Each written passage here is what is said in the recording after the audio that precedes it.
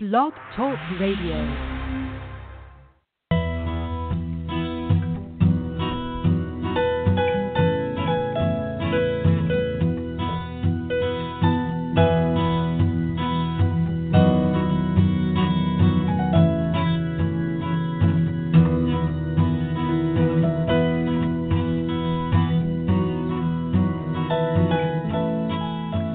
Hello and welcome to the Mom Biz Solutions Show. I'm your host, Laura Galloway, the Mom Biz Coach, and I'm back with another one of my Business Basics episodes for you today. Today we're going to be talking about healthy, quote-unquote, competition and your business, because this is something that one of my studio owner friends, who I have I coach a lot of different studio owners out there that run the Daily Method, and it's a fabulous franchise, and they've got a lot of them all over the United States, Canada, and Mexico. And, you know, when you're running a studio and you're a franchise and you're the kind of business where there are other businesses just like yours, whether or not they're your specific franchise or something similar in your industry, it can sometimes strike you like, oh my gosh, everybody out here is doing the same thing I am, and how am I going to look any different? And this can feel really scary because, you know, we're all competing for the same dollars, right? And so one of the Daily Method owners asked me to talk about this topic, and I think it's a great one. So let's dive right in. So here's the thing. When people talk about competition, if you're the type person that when you hear that word, it makes your stomach turn and you feel a little sick, that's really, obviously not going to be a really satisfying way to look at it. It's going to be a tough way for you to continue as a business owner because you're always going to be kind of looking over your shoulder a little bit. And, I don't want that experience for you. Who does? We want to have a business that feels good to do, and we want to have a business that we continue to do more things to improve it and make it better and grow and make it more enjoyable for ourselves and more profitable and more enjoyable for our clients, right? So that's the whole mindset, that having a view of competition as something that's healthy. That's what that mindset is all about. It's going to help drive all of those goals, okay? But sometimes it can just feel like all you're doing is keeping up with the Joneses, or all you're doing is watching someone else take your customers away, or all you're doing is watching the competition eat your market share. And I get that. I certainly understand that. I'm working with one owner who is absolutely feeling the crush of a very saturated market in her very small area. And that's, sometimes when we're looking at competition, we have to understand what it is, when we're competing with for the same small amount of dollars, how much can the market bear if there are too many of those businesses around. But let's say that you're not necessarily caught up in a super saturated market, but just that there is competition around. And, the fitness studio model is a good one, and I'm going to talk about that as an example right now because it's one I'm working with a lot, but it's also just one that I think is an easy metaphor for lots of other industries and lots of other businesses that you guys own. So let's think about this a little bit. What can it mean? Why would it be good to have a mindset that competition is healthy? Okay. So there are a few reasons that it can really help you. And I can tell you this, being a coach too, watching what other people in my industry do, I would say the first thing that you get from having a healthy competition mindset, for seeing your competition as healthy, that one of the first things that you can do is you can get one heck of an education, okay? So this is one of the first pieces I want to talk to you about, why this is a good thing. And education, seeing how other people propose different business models or different lines of business, or provide different products or services that you haven't thought of doing that you could just as easily do yourself, or that it gives you an idea of something that you can do to pivot just a little bit and be different. That is good stuff. And, if you are a fitness studio, but you're watching a car dealership, down the street, you may go, well, yeah, okay, that's a car dealership. We don't have much in common. I can't really learn from them. We're very different. But if you're a fitness studio and you're watching, a new gym or a new, yoga studio or whatever opened down the street, or a new Orange Theory or one of those, then you may go, hey, wait a minute, what are these guys doing that's new and different and exciting? What can I learn from them? Because sometimes as a business owner, we're up against the wall to come up with new ideas, aren't we? Right? Like, you're doing everything you know how to do really well, but if you don't, improve and get better, if you don't learn some new ways of doing things, it's very easy to stagnate and stay the same. And that's not always the best thing for your business. In fact, it very seldom is. We want to continue to do the things we do well, but we want to also always be improving. So the first thing is education. The second thing I want to talk about that is a reason why healthy competition is good for your business is that it can really up your game to innovate. Okay, much like I was saying just about education, you can see how your competitor is doing something in your market that it never occurred to you. Maybe they're advertising in a way that you never thought of advertising. Maybe they're collaborating or networking in a way that it absolutely never occurred to you to collaborate or network. Well, this is education. These are things that you too can do, and maybe you can do a little differently or better, okay? But there's also this big drive to innovate, okay? If one studio owner is offering, a certain, like, say, classes that you sign up for and buy on a monthly basis, but this other studio comes up with this really interesting idea where you can collaborate with other studios and get something of a punch card, and, you work together and have people go around and get, take a few classes at this one and get their card punched, and take a few classes at another one and get their card punched, and so forth.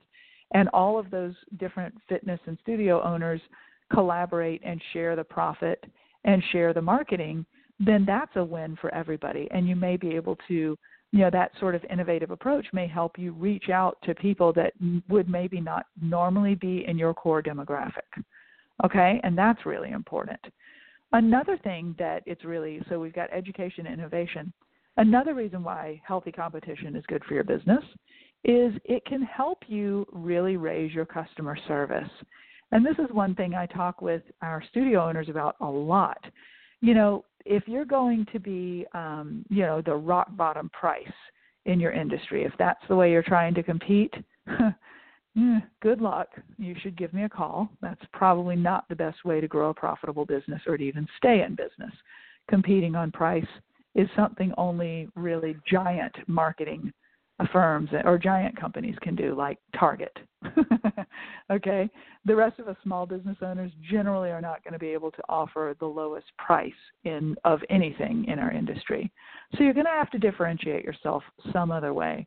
One of the ways you can do that is with extreme high-level customer service. And if you go and check out your competition and you take a look at the way they treat their people and the way they treat their customers and clients, it can give you so much insight into how you can provide better customer service. Okay? Can you do special little touches? Can you do a special little card or a tiny little gift when it's your client's birthday? Can you, in the studios, can you add, mouthwash and special shampoos and soaps, really high-end, nice things that they enjoy using when they come in? Can you offer, when someone comes to shop in your store, can you offer some nice coffee or some spa water, some water with some, fresh fruits or veggies floating in it to give it a little flavor? Just little things like that. When your clients, hear from you, can you offer them ways to, add value to their purchase, to their membership, to their subscription, whatever it is they do? Can you give them reminders on things that they would have to remember on their own otherwise? I'm just brainstorming here, but a lot of this stuff is, they're just little things, and they're little efforts that let your clients know that they're important to you and that you think about them. And it differentiates you from a big company that certainly can't put that kind of focus and energy on each individual person. But you as a small business owner, you can. So this is, studying your competition and seeing how they treat their people and what sort of level of customer service they have can be so eye-opening and can help you really differentiate how you provide really good customer service. And that brings me to the next thing. All of this, everything I'm talking about, has so much to do with you. The next thing is honing in on your target market, okay? If you have, so the fitness studios I work with, the Daily Method, they have some competition. It's a bar studio, so something kind of like Yoga Pilates if you haven't heard of it. But now there's the Bar Method and Pure Barre and lots of different bar studios out there. There are also yoga studios, and many of the Daily Method studios offer cycle classes, stationary cycling classes, and they're very specific to the way the Daily Method teaches it. But there are other places to go spinning, for instance, if you want to do spinning at other cycle places. So there's a lot of competition for yoga, Pilates, all kinds of workouts. There are CrossFit things, Orange Theory station workouts. There are big gym memberships where you go and just do your own thing and you don't necessarily go to group classes. So with all of that those different kinds of ways of exercising, I mean, if you're saying, okay, here's my goal, I am committed to my health and I want to go get a good workout. Well, you have a lot of options as a consumer, okay? And when you as the business owner have to figure out who is your target audience and how you can best serve them, studying your competition and determining where you can fit in and be different and provide some value that is not received otherwise is really going to help you hone your target audience. You may figure out that, you know what, out of all the different studio owners I work with, it's all the same kind of classes. It's all the same brand of class.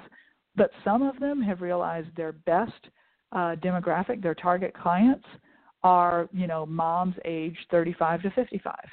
Other ones happen to be located near a major university or a major downtown medical professional center. Medical, like maybe there's a big hospital, maybe there's a big law school. And so they've got really busy professionals, and they have to work with those people in that schedule. It could be a completely different demographic than stay-at-home moms with young children in school. Okay, so they have had to learn who their demographic is, and looking at their competition fits and serves a certain group of people.